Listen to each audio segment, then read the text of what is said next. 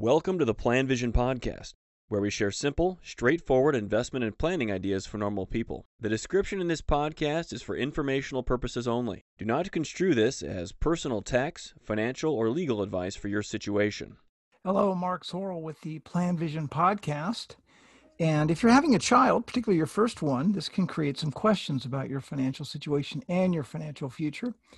So I thought I'd make some comments here about things that you can review as you embark on this or you get ready to have your first child, or even if you're not having your first one, but finally are looking into the financial implications of growing a family.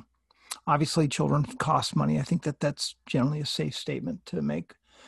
In some situations, depending upon how the parents manage their household, doesn't necessarily have to cost all that much more.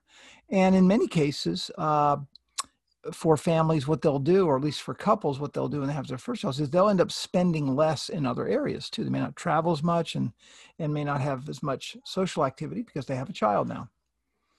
Also, while it may cost more, there are people whose extended families will provide financial help along the way, and that can make a big difference too.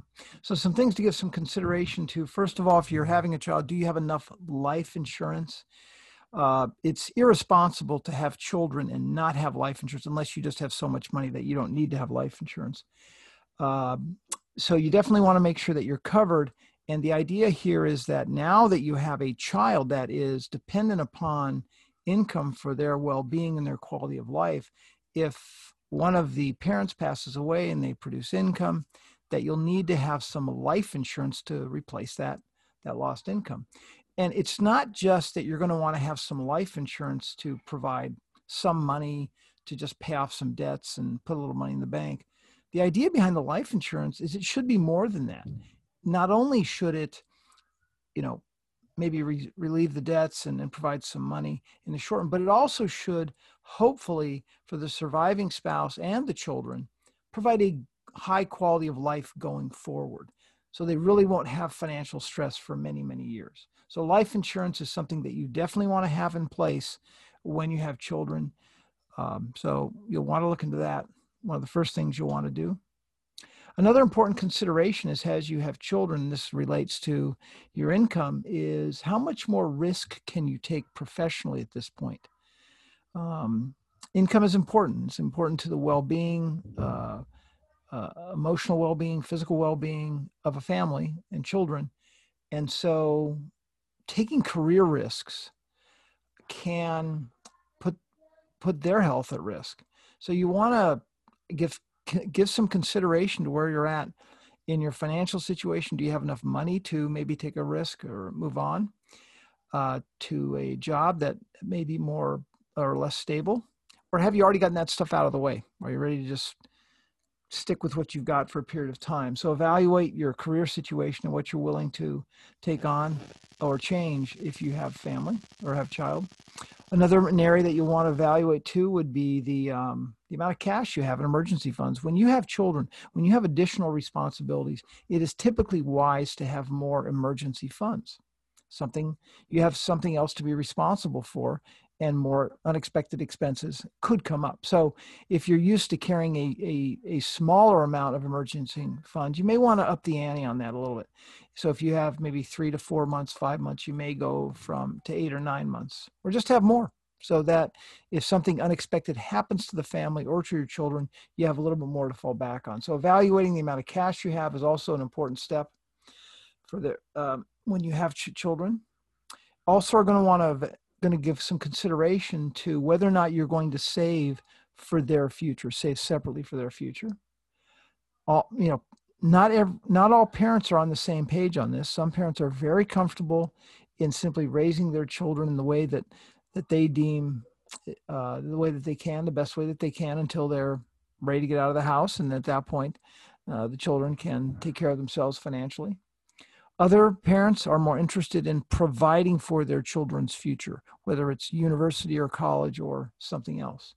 If you're going to do that and you actually start at a fairly young age, when your baby's born, you don't necessarily have to be a big saver to accumulate nice assets by the time they're 18 or 19 years old.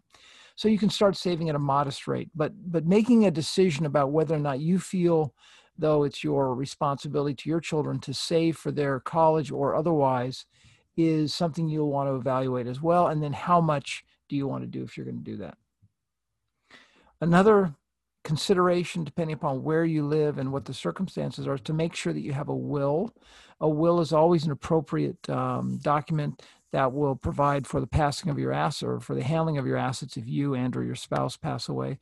And just as importantly, if you're having your first child, or even if you have several children and you haven't dealt with this yet, one of the benefits of having a will or a similar document is it will provide guardianship for your children if you pass away or both of you pass away. And that's something you would probably like to have more control over than a governing or state body or a court system. So having a will or something in place is an important step as well. All of these, when you think about having children or you're already going to have them, all of these are considerations that are important. And the effect potentially, just, I guess this maybe goes without saying, if you're going to have children and you haven't given this much thought before, is if you're going to save for their future or just the ongoing expenses, if something's got to give, it may be the savings for your retirement. Now, your retirement assets themselves, you shouldn't necessarily have to reallocate those. Those may be fine as they are. There's no need to reallocate your investments just because you're having children. But you may have to accept the fact that you're going to be able to save less. You may have to work longer. May not be able to retire when you want. So that's an important consideration. Most parents would acknowledge that we decided to have children for quality of life and because it's what we wanted to do, but we also accepted that we might have to work longer, that maybe retirement's a little bit further out than we thought it would be. So those are some important considerations as you begin to embark on what for many people is just a wonderful step in their life, and that's having their first or child or just growing their family. Thank you for listening to the Plan Vision Podcast. Let us know if you have any questions or comments on the topics covered.